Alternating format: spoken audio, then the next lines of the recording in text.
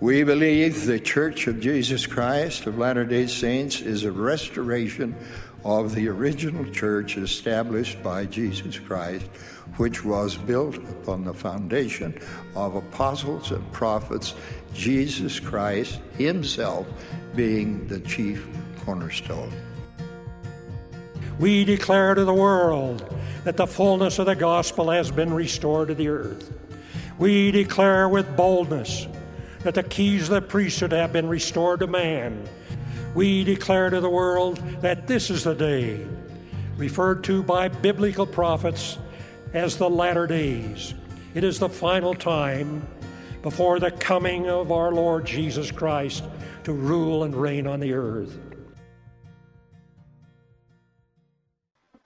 In section 18, we have a revelation that's given to Joseph Smith for Oliver Cowdery, and then about halfway down, the Lord adds David Whitmer into that as well. But it's interesting because I think starting in verse 2 through verse 5, he says, "Behold, I have manifested unto you that my spirit in many instances, and the things which you have written are true. Wherefore you know that they are true. And if you know they are true, behold, I will give unto you a commandment that you rely upon things which are written. For in them are all things written concerning the foundation of my church, my gospel, and my rock. Wherefore, if you shall build up my church upon the foundation of my gospel and my rock, the gates of hell shall not prevail against you." This is the Lord speaking to Oliver, and I think what he's telling him is to rely on the truths that he has found written in the Book of Mormon. And then later on, when he asks Oliver and David Whitmer to find the 12 apostles, Oliver uses the references in the Book of Mormon as kind of a guidance to what the roles and responsibilities of the Quorum of the 12 will be. And I mean, obviously, everything that's written in these revelations to these men is also for our benefit. When you hear it and it's like, okay, you have been given the rock, the foundation, the truth. Now base everything you do off of that. Just those simple verses kind of saying, not only do you have that, not only do you have access to that truth, but you can consult with that and know that if whatever you're doing, whatever decisions you're making are founded on that foundation of truth, then you're on the right path. You're going the right way. And it says the gates of hell shall not prevail against you. That's a pretty good promise. Yeah. This was interesting what the commentary said here on these verses, because it says, Oliver Cowdery was informed that he had received witnesses by the Spirit of truth of the work, especially of the Book of Mormon. Many times during the translation of the record, manifestations of this kind had come to him. Not only had the Spirit made the truth manifest, but he had previous to this revelation stood in the presence of a heavenly messenger, and under his hands received the holy Aaronic priesthood. Therefore the Lord could say unto him, I have manifested unto you by my Spirit in many instances that these things which you have written are true. Wherefore you know that they are true. And my thought I had on that was, Oliver Cowdery, he's really important. And the Lord has worked a lot with him to give him evidence, teaching him to gain a testimony, and to have all these marvelous experiences. And now he's going to be tasked with even greater work. But we know, spoiler alert, that at some point Oliver Cowdery leaves and becomes disillusioned. In time he will return, But for me, it's kind of like, if someone like him could fall, even if he fell for a season, how can someone like me, whom I would say I don't have all of these great, amazing experiences that he's had, but how do I hang on to what I do have? How do I ensure that I hang on to the rod,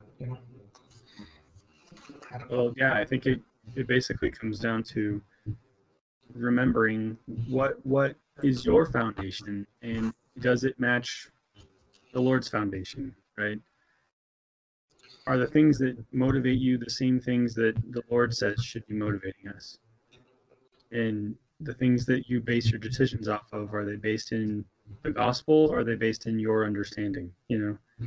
that's kind of the hard part, is sometimes we really, really want something, and it's hard to say whether we're making that decision because we're inspired to do it, or because we've gotten an affirmative answer from the Lord, or if it's just that we really, really want to do it and we're going to do it no matter what. You know? Yeah. There's an important scripture later on in the next chapter, but I'll bring it up because it kind of applies to this section. In section 19, in verse 31, when the Lord's giving some counsel, and he says, "And of tenets thou shalt not talk, but thou shalt declare repentance and faith in the Savior and remission of sins by baptism and by fire, yea, even by Holy Ghost." And it's interesting because tenets, it's a funny word, but it's kind of the reference to that word in the footnote to other scriptures. 2 Timothy chapter 2, verse 23 and 24, where he says, "But foolish and unlearned questions avoid, knowing that they do gender strifes. And the servant of the Lord must not strive, but must be gentle unto all men, apt to teach and patient." And so tenets is like this. It's almost like these offshoots of the gospel, or these things that are, most of the time we say, is that relevant to your salvation? Are you staying on task? And Joseph and Oliver and Martin Harris and all these early brethren have gotten this far by asking questions, by being curious, by saying, "Hey, we read this in the Book of Mormon," or as we translate, "What about this?" And then they get more and more. So there's obviously, the Lord wants a relationship with us where we ask questions, where we seek to know things, where we are curious, where we study. But there's also this desire for us to, I don't know, in a way, kind of keep our eyes single to the glory. And I think under that way of looking at things, I think this next verse is in chapter 18, where Oliver is told in 10 and 11, verse 10 and 11, it says, "Remember the worth of the souls is great in the sight of God. For behold, the Lord your Redeemer suffereth death in the flesh, wherefore he suffereth the pains of all men, and all men, that all men might repent and come unto him." And so for me, it's always like the Lord does a really good job of always tying everything into what is the purpose, what is the reason. And I think oftentimes we get caught up in rituals or omens, close to omens. We're looking for omens and rituals and things that we can apply at certain situations. In our obedience of the gospel principles and commandments should always be looked at as, what is the purpose of this? To what end?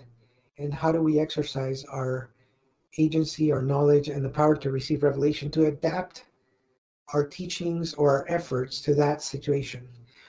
And I know this probably doesn't make any sense. It makes sense to me, in my own weird way, that the theme that the worth of souls is great in the sight of God is almost always like the Lord kind of herding our thoughts and bringing them back to focus on, why am I asking all of this of you? Why am I giving you all these experiences? Why am I commanding you to go do this, to do that, because the worth of souls is great in the sight of God. And it begins with our soul, and it goes to our neighbor, and then it expands even to our enemies. The way we need to look and act and think about these things. And I love how he mentions right after that scripture, he says, "And I suffer death and all pains." So in my mind, I view that as him saying, and don't come to me complaining. I know what I'm asking of you, to look at these souls, to look at your actions through this point of view, as every soul is important. Even the ones that will talk bad about you, that will treat you poorly, that won't agree with you, that think differently. Even that is so important that you need to always keep that in mind. Well, this part's really crucial to me, because he starts out by saying everyone has divine worth. And then he says that is why the atonement had to happen, because the whole point is for everyone to be able to go back to our Heavenly Father. And that's also why the restoration of this gospel has to happen. So those are inseparable. That's a complete corresponding chain of things. The fact that every soul is worth something, the fact that he suffered for each and every one of us and went through each and every one of our pains, and the fact that he had to restore the gospel upon the earth again to help bring those souls that are worth so much to salvation again. So he draws that line. And then he says the very next thing, verse 13, and how great is his joy in the soul that repenteth. He starts going into repentance. And I think he goes about it the positive and motivational outlook on repentance. Repentance is a means to return to the presence of God, right? It's not so much punishment avoidance. That's not what repentance is about. It's not about just dodging getting in trouble, right? Oh, I better straighten out or else, that's not what it's about. What repentance is about is returning to the fullness of joy that you can experience and getting rid of the things that are impeding that. And so he's bringing that up, Why does he bring that up? Because Christ already did the atonement. He already gave us the means by which we can get there. And now he's like, this is why it's so important to reestablish the gospel in my church, because without it, people can't really receive a fullness of those blessings. And then he goes on. He tells them, you guys need to go out and preach repentance. And he kind of says, it doesn't really matter how many, even if it be one soul, right? It's not about the quantity of souls you're bringing to me. That really isn't the concern. It's the actual effect of their teaching. It's not measured in how many souls, but kind of in the contriteness of those souls, right? Make sure that your teaching and the impact that you're having on people is making meaningful change, not just bring in the masses so that we can brag about how many members there are. That doesn't really matter. He's like, each individual soul matters just as much if you brought in one or you bring in 3,000 in one fell swoop, like Wilford Woodruff did, like it doesn't really matter, because that one soul is just as valuable as those 3,000. But he's basically saying, it would be incredible if you bring in many. How great would be your joy if you brought in a lot, But the point is drawing that line between the need for repentance, the atonement, and the ability to repent, and the restoration of the gospel. And this is all before he brings up, any actual restoration of an administrative church, right? He's basically just talking gospel principles right now, but setting the stage for his next mandate to them, which is coming up not too further much down in the chapter. The other part that I really liked, starting with verse 17, behold, you have my gospel before you, and my rock and my salvation. Ask the Father in my name in faith, believing that ye shall receive, and ye shall have the Holy Ghost, which manifesteth all things which are expedient unto the children of men. And if you have not faith, hope, and charity, you can do nothing. Contend against no church, save it be the church of the devil. Take upon you the name of Christ, and speak the truth in soberness. There's a lot of good advice there. First of all, he reminds them again, you have the foundation of the gospel. Now go teach it, right? But he tells them, contend with no church. And what that means to me is, don't go picking fights. This is a time period where there's a lot of contention among different sects and among different religions. And he's like, you know what? Don't be like that. Don't be going out there to Bible bash people. That doesn't improve anyone's view on you. It doesn't convince anybody. It's just that's a worldly way of going about it. Contend with no church, save it be the church of the devil. What does that mean? Well, I think what it means is go teach truth. And by teaching truth and by being honest and direct, you are contradicting the devil's teachings, which are sly, they're backhanded, they're conniving.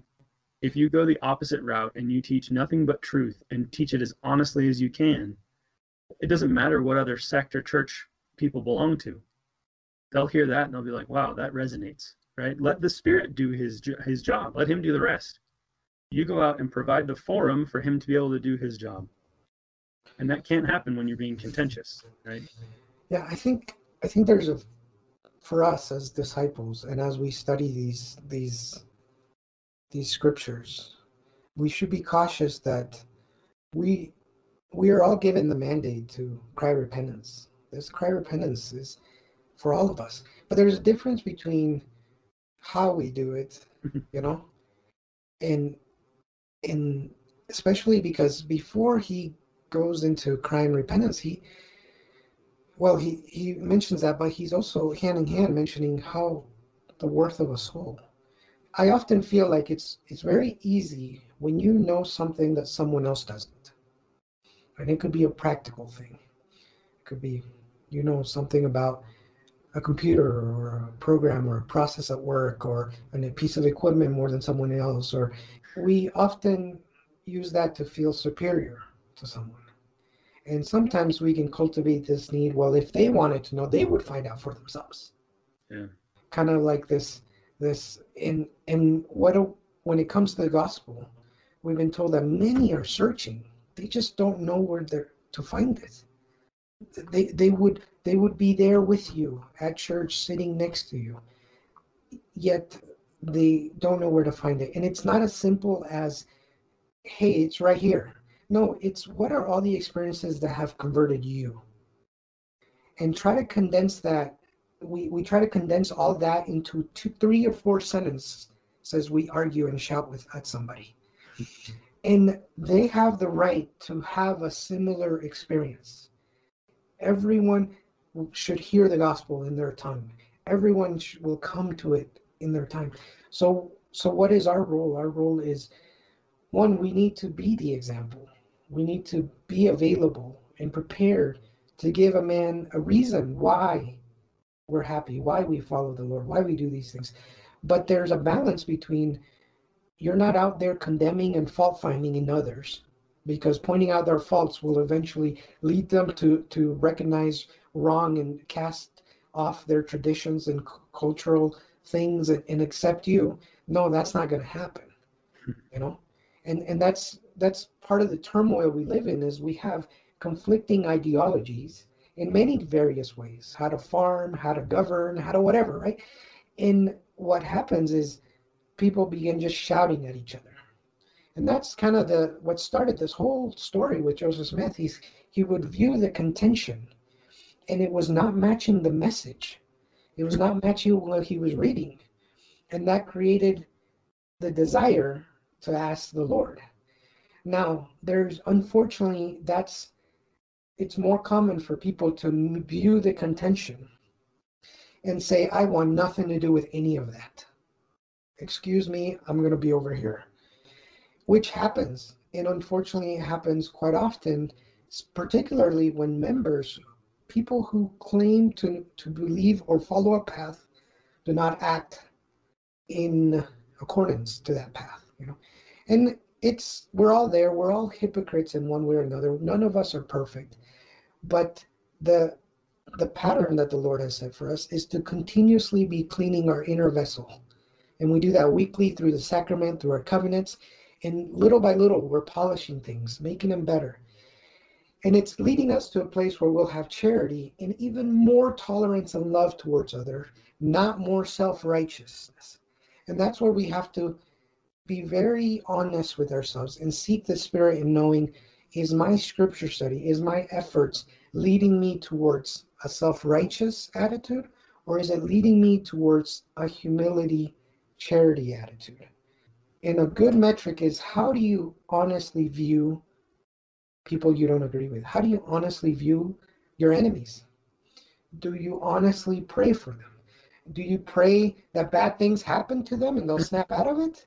Or do you pray to better understand and to let go of your anger and feelings and to continue to find peace, right?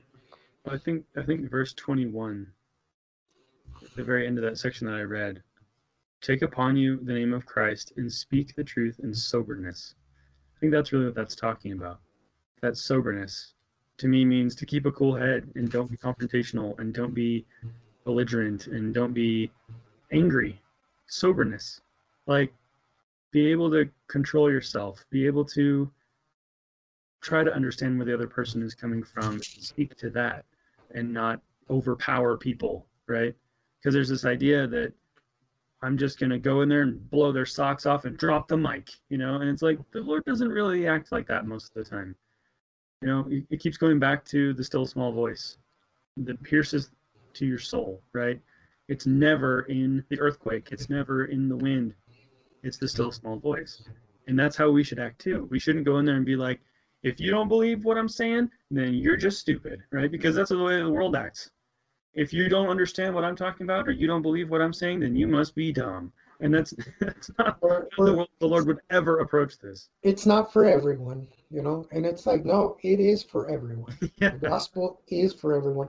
And it is in such a way that a child to an apostle has room to partake, and to exercise in their sphere of responsibility, right?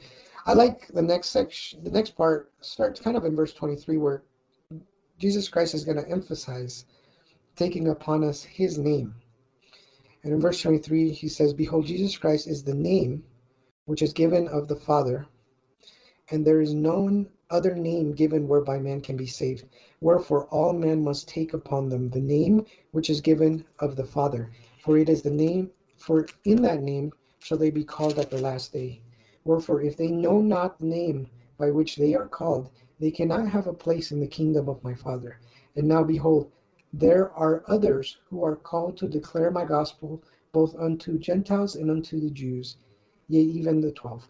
And so one of the things that in the lesson it asks us to think about and ponder, like, what is the importance of a name, and why would it be so important that the Savior is asking us to take upon us his name, and also that we know that it's only through his name that salvation happens. Well, I think it's the first thing that comes to mind is to avoid ever getting caught up saying, oh, I'm a so-and-so follower. This is the person that I listen to and follow, about some other mortal person here on earth that has a lot of good ideas, right? Because there are a lot of people that are very persuasive, that have a lot of good ideas, that say a lot of good things and say it in an interesting, charismatic way. And we can be like, oh, that man, I follow this guy and this person, and they're just amazing. And I've been following their program now for X amount of time, and I feel like that's going to be the best thing for me. There's nothing wrong with self-improvement, right? And there's nothing wrong with finding someone who's giving good advice and taking some of that. But if you start to forget where salvation comes from, and you start looking at that person as kind of a proxy savior, that's a problem, because no one had the ability to carry out the atonement the way Jesus Christ did. And he is the only one by which that could have happened. And so I think a lot of times people, whether it's for notoriety or fame or money, they really like to get out there and say, just follow my 12-step plan, follow my whatever, and your life will be different. You'll be rich, you'll be famous, you'll have no problems or whatever. And people buy into that, and they start saying, oh, I listen to this person or I follow this person, to the point where they start to neglect where truth actually comes from. Even though that might be some truth there, it's often mixed with philosophies of men, and it becomes problematic. I kind of think about how if we don't have a plan, then we are easily able to be persuaded to follow someone else's plan. Yeah. It's like, if you don't know the destination and have a roadmap of where you get there, if you don't know where you need to go, where you're going, then whether you go left or right doesn't matter, and you'll end up wherever you end up. I view us as taking on the name of Christ to say we are going to follow him. We are family now. We are as wonderful as he is. We're completely humbled that he would allow us the honor to claim his name. And we can feel really inept and inadequate. And some of these things can feel overwhelming. Like, how do we rise to this? How do we become the salt of the earth? How do we carry off the church triumphantly at the last day? How do we raise the greatest generation we've been told has been saved for this time? How do we, take upon us the name and act as if Christ was there, the one that is perfect? Yet at the same time, we're told, the mote in your neighbor's eye while you have your beam in your eye, cleanly. So there's a lot of opportunity to, even in wanting to get to the right location, allowing Satan and others to dictate the plan to us. And what I'm trying to say is, we are all supposed to have a personal relationship with Jesus Christ. There is no mediator between Christ and us. He is the mediator. And oftentimes, even with good intentions, we can allow other mediators in. So, but that was kind of what I was getting at before. Like, a lot of times we find someone who is, by all means, an admirable person, but we almost put them as the person to follow in between us and Christ. Like, if I follow what this person does, then I will be following Christ. And it's like, well, why can't you just follow Christ? Or why can't you just think about what would Christ do in this situation instead of, what would so-and-so do? Or thank goodness so-and-so's here to show me the way. I mean, I don't know. It's hard to explain what I'm talking about without pointing out specific people or figures or whatever. But it's a tricky balance, because training wheels, for example, are a real thing. Sometimes you go because I really like this missionary, or I really like this Sunday school teacher. They keep you coming back. But all of those things, all the helps, should lead you to be able to pedal on your own. Yep. It should never be forever you now are indebted to me. And it's like, there are some things I take on faith based on the person saying it, the prophet. He'll say something, I'm like, okay. And then as I exercise my agency and are obedient and pray about it, I gain a witness that is right.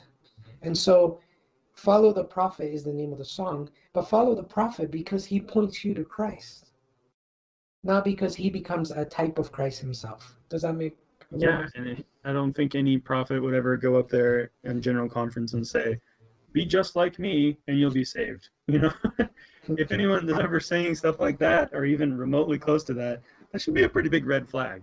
That they're what they're seeking is something other than to guide you to Christ. And that's the perfect explanation, is leaders that really have an intention of providing people the training wheels want them to take those training wheels off and no longer need them anymore.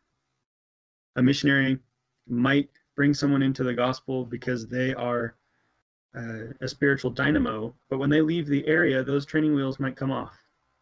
And is that person going to fall over and quit, or is that person going to say, they gave me the tools, they provided me the means to continue on, and maybe wobbly at first, but I learned enough from them to be able to continue. I don't rely on them to stay up. Moving on in this section, the Lord starts to speak in verse 37. He says, and now behold, I give unto you Oliver Cowdery, and also unto David Whitmer. He brings in David Whitmer into the revelation. That you shall search out the 12, who shall have the desires of which I have spoken. And by their desires and their work you shall know them. And I like how the Lord does not tell them who the 12 apostles should be. He doesn't say, okay, take out your pen because I'm about to tell you the names, He just kind of says, here's your assignment. You need to find the 12 apostles. But they're also told you're going to recognize them, and when you find them, it will be by their desires and their works. What is their intent? You'll know by the intentions and how they act. And I think a lot of people have good intentions, but maybe don't act on them. And a lot of people do things for appearances without real intent. And this is kind of a way to weed out those types of people. And it took them, this revelation came in 1829, and they announced the 12 apostles and ordained the 12 apostles in 1835. I mean, that's 6 years. That's not an instantaneous thing. They didn't go out and say, all right, well, who do we know that's a pretty cool guy? You know, like so-and-so is pretty good. And, you know, they could have come up with 12 guys right then. But they didn't. They took their time. And some of them, I imagine, were found along the way, and they were probably like, hey, this guy, he's the real deal. And I know that a lot of people point out that several of them fell away from the church, the original 12 apostles. Fell away from the church. They were excommunicated for apostasy. Some of them became very anti the church. Around the schism of 1844, and in 1838 there was a couple of issues as well. But the fact of the matter is, that's where agency comes in. These men were called. They were chosen. They were identified and chosen and called and ordained and set apart as apostles to do that. Now, that just goes to show no one is immune from temptation, not even apostles. And no one is restricted from using their agency, even apostles. They're not forced to do what's right just because they're apostles. You ready for a weird thought? Yes. So I thought about this because I think where did this belief in us, in society, that religious leaders are more than human or are almost magical in their essence? And I've often thought, earlier on, I thought, why would these people fall away? Why would they? Why would Laman and Lemuel, after seeing an angel, then get mad at Nephi like 7 verses later? Why did this? Why? And I think about that as if it were me, I would not have fallen away. Right. Like it kind of turns into this weird pride thing. We live in a world where the question of whether this world its shape is brought into question. You know what I mean? And so I believe that the official stance of this podcast is that the earth is round. Yes. Okay, just making sure. Yeah, the Lord has said so himself. No, but my thought is these men, they can be perfect in Christ as they are aligned with Him. They will improve and get better, just as we, the average member, all we're asked to do is to stay on the path. Everyone has deficiencies, everyone has strength, everyone has talents, and there's many scriptures that speak about the entire body of Christ. I'll bring your talents to the Lord's storehouse. Let's work together. Let's even each other out. If you're a good public speaker, you're this. If this sin is your temptation, then like the Nephites of old, hedge up the defenses, make them better. Spend your time fortifying in that area. And so I'm saying all that to say, our expectation of leaders of the church should be no greater than the expectation we have of ourselves. Mm. And if we are told to watch and be watchful, so we're not deceived, so are they. And just as whom would Satan rather have fall?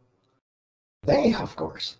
And so they probably have to be ever more watchful and prepared. But the story of Israel, the war of Israel, which is a representation of the war within all of us, is regardless of the armies and the numbers and their tactics, if we are on the Lord's side, we are never outnumbered.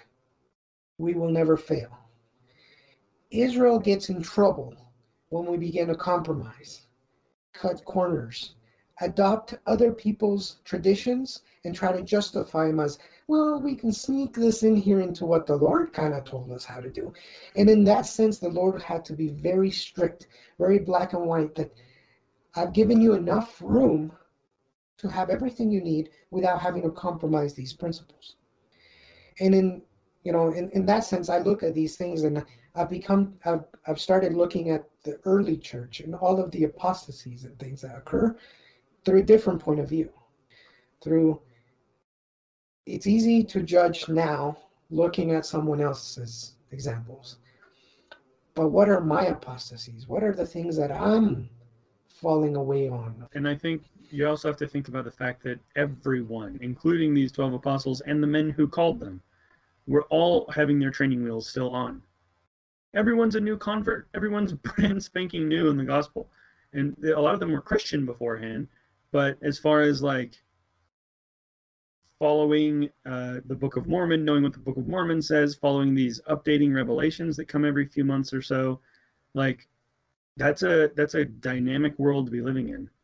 And it's a complicated situation to navigate if you're barely growing a testimony, you know. And when things didn't go perfectly well, the big problem that happened in finances in the church led a lot of people astray, led a lot of people to say, I don't think this must be wrong. And those types of situations where you took the training wheels off maybe a little too early, or you just decide, I don't want to ride this anymore. And yeah, it's easy to say, well, if I took the training wheels off, I'd be fine, because we have a completely different context that we live in. There's establishment, there's tradition, there's heritage. It's almost like, it reminds me of the allegory of the olive tree, you know, where he speaks about roots. These roots are strong. Yeah. So let's nurture them. And I think the church now has strong roots. There's a process and I'm always amazed every time they call a new general authority, a new member of the quorum. I'm like, this guy's awesome. How great is that? And every general conference, I'm like, wow, these talks are so good. Why? Because the roots are strong. The system is working. There's, you know, the Lord is involved in all steps of the way. And it's almost like a filter. But look at us. Every member can have all the blessings of the temple all over the world. At no other time has that been the case. It's interesting, this next part here, where Christ speaks about punishment, eternal punishment, endless punishment. And he also commands us to repent, keep the commandments. This is from verse 10 to 16. But it's really interesting where he speaks about verse 15 and 16, where he says, therefore I command you to repent. Repent lest I smite you by the rod of my mouth, and by my wrath and by my anger in your suffering be sore. How sore you know not, how exquisite you know not, yea, how hard to bear you know not. For behold, I, God, have suffered these things for all, that they might not suffer if they would repent. But if they would not repent, then they must suffer as I. And then it goes into probably one of the scariest kind of examples of how much pain he had to go through. But before we go there, just one thought on verse 15 that stuck out to me is when he says, lest I smite you by the rod of my mouth.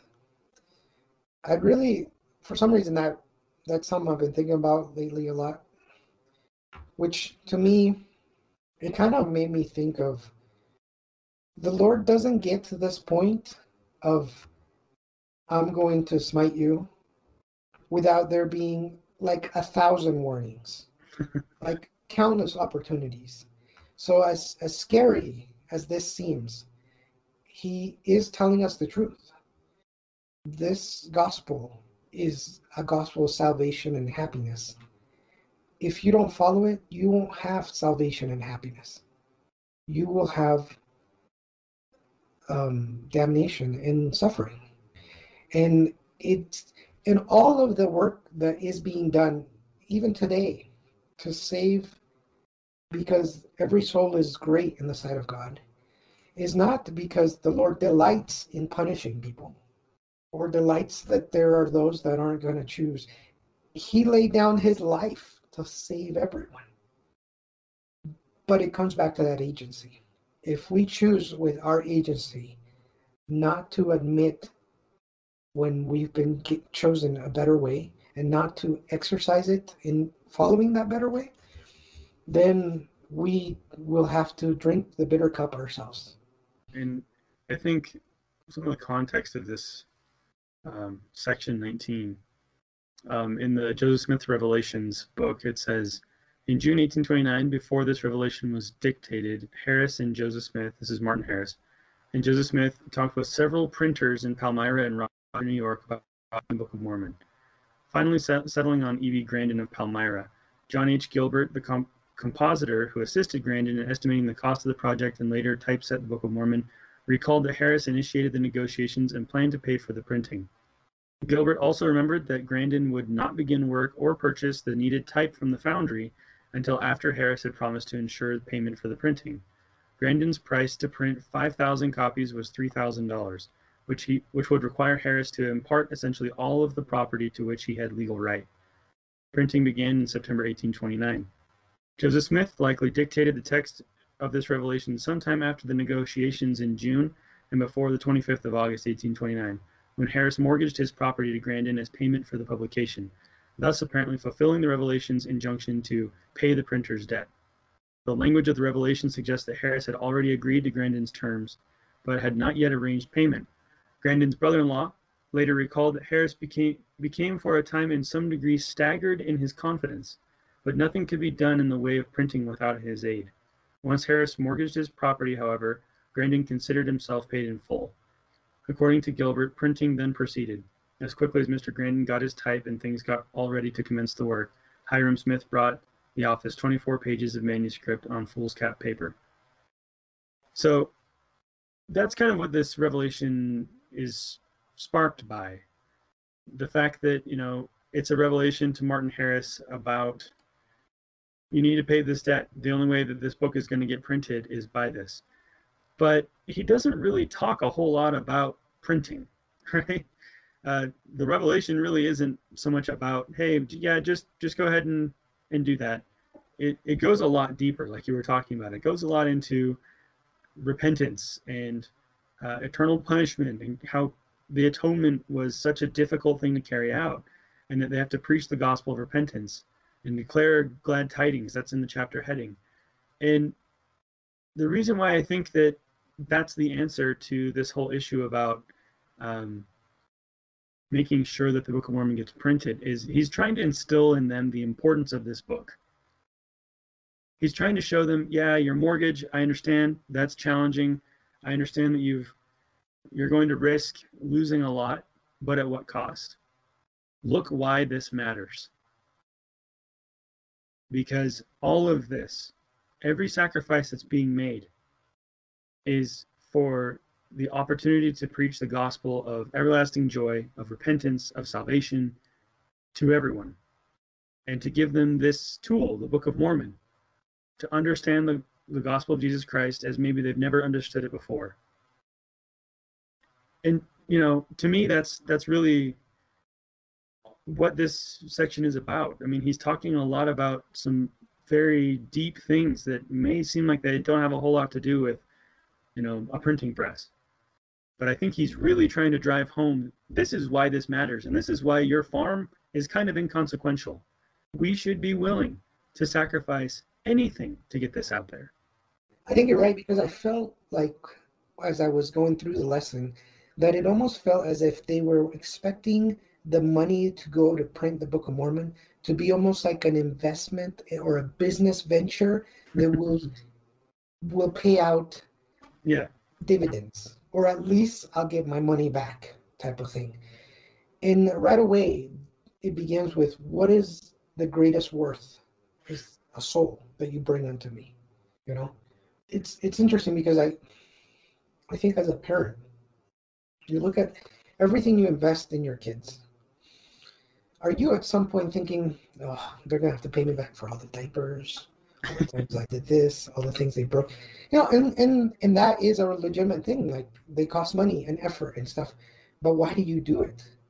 Because seeing them happy and successful gives your life meaning. It makes you happy. And if we have just a small glimpse of what that joy would be, I think the Lord's trying to say, what greater joy will you have with all the people who read these words? And can you imagine the millions and millions around the world who've read the Book of Mormon? And one day we'll be able to look at Martin Harris and say, that farm changed my life. And that's how sometimes it's hard to see things. We have the blessing of hindsight. and seen. But at the moment, when we're told to take a leap of faith, and I can't criticize Martin Harris much, or his wife, I can't criticize them, because I may be there having the same struggle that they're having.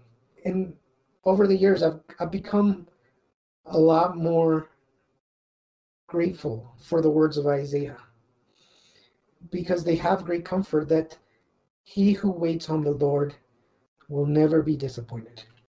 And it's hard, but how does this example translate to us in our day? What are we being asked? What is our farm that we're being asked to, not to give up, but to give to the Lord?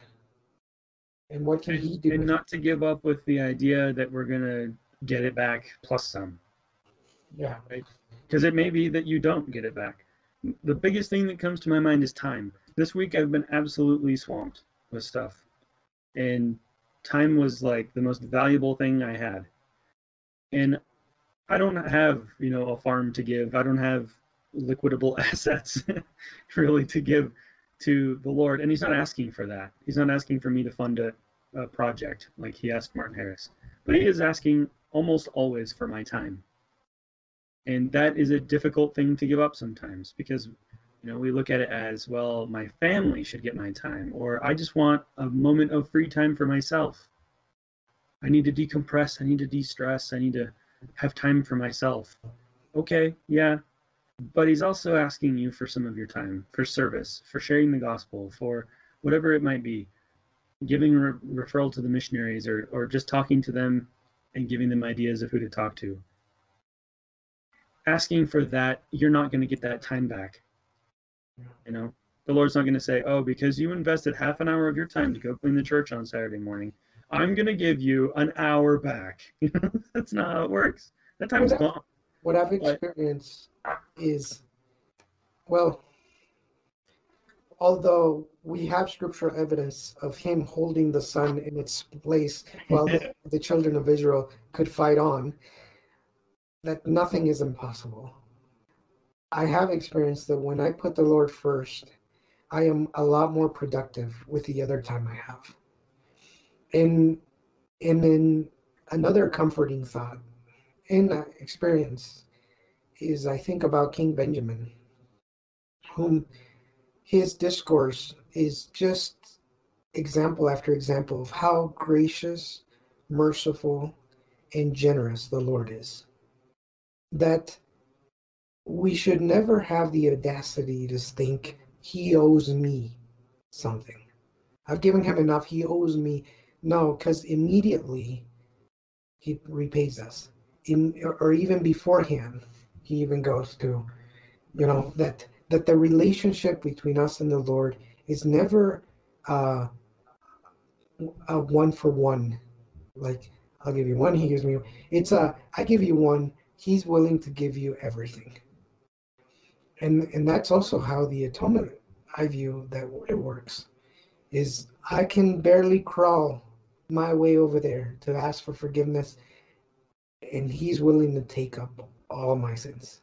So my effort in comparison to his, to which he goes in this verse to explain how exquisite and tremendous the price he paid. And at no time does the Lord ever belittle our struggle, or say, oh, come on, I did this. How can you? I'm asking, he's not that kind of leader. I think he knows, because of the price he paid, how difficult the words he's going to ask you, the thing he's going to ask you to give up. He knows how hard that is for you. And he's more than happy with your effort, with that, Yeah, and he ends up, he tells Martin Harris, impart a portion of thy property, yea, even part of thy lands, and all save the support of thy family. Pay the debt thou hast contracted with the printer, release thyself from bondage, leave thy house and home, except when thou shalt desire to see thy family. And speak freely to all, yea, preach, exhort, and declare the truth, even with a loud voice, with a sound of rejoicing, crying, Hosanna, Hosanna, blessed be the name of the Lord God. Pray always, and I will pour out my spirit upon you, and great shall be your blessing, yea, even more than if you should obtain treasures of earth and corruptibleness to the extent thereof. He's basically saying, you're going to give this up now. And it might be difficult because, it's hard to give up things you have, things you enjoy, or things that you feel like sustain you. But in the long run, you're going to get so many more blessings than you could have gotten from a farm. And part of that is, like you mentioned, the hundreds of millions of people throughout the world that have benefited in any way, shape, or form from the Book of Mormon. Even if they haven't joined the church, they still have benefited from its impact on their lives. And it's all because he had the means to fund that printing. Started there. Kind of makes you think, like, if I were to impart with whatever time I have, or impart with whatever the Lord's asking of me, what's the long-term benefits of that for people around me? And then what blessings might I receive in the long run from that? Yeah. There's two things that reminded me, two things I remembered from my mission that you reminded me of. One was before, when I was deciding to go on my mission, I had a youth president. I don't know what they're called anymore. Young men's president, who kind of said to me, look, 2 years are going to go by. That's going to happen. What would you have rather have done? And I think that's what solidified it to me in my mind when he said that. And the other one was my mission president, that he would say to all the elders as they were leaving and ending their mission. He would say, you may wonder how well of a job you did, what you could have done better, but don't underestimate the fact that you showed up, that you came, that you answered the call. And when I think about those two things, I think we know and believe the outcome of this earthly struggle. What team is going to win? So where would you rather be? In the great building of Zion, you may only lay down one brick, but you laid that brick down. You did something. And in the world we live in, it's easy to think all or nothing. Like, I either have to be the greatest, or I don't even want to play this game, or I don't even want to participate. And that's not the way the Lord views it. Everyone that shows up gets to come home. And that's the parable of the laborers. He's saying, come work. Come show up and work in my vineyard. And we just have to make sure that we are showing up with real intent. Whether we only cut down one tree, whether we just provide water for those doing the most of the work, whatever it may be. Are we there? Are we helping the team? Are we helping our family? Let us be awake and not be weary of well-doing, for we are laying the foundation of a great work, even preparing for the return of the Savior. My dear brothers and sisters, Jesus Christ invites us to take the covenant path back home to our heavenly parents and be with those we love. He invites us to come, follow me.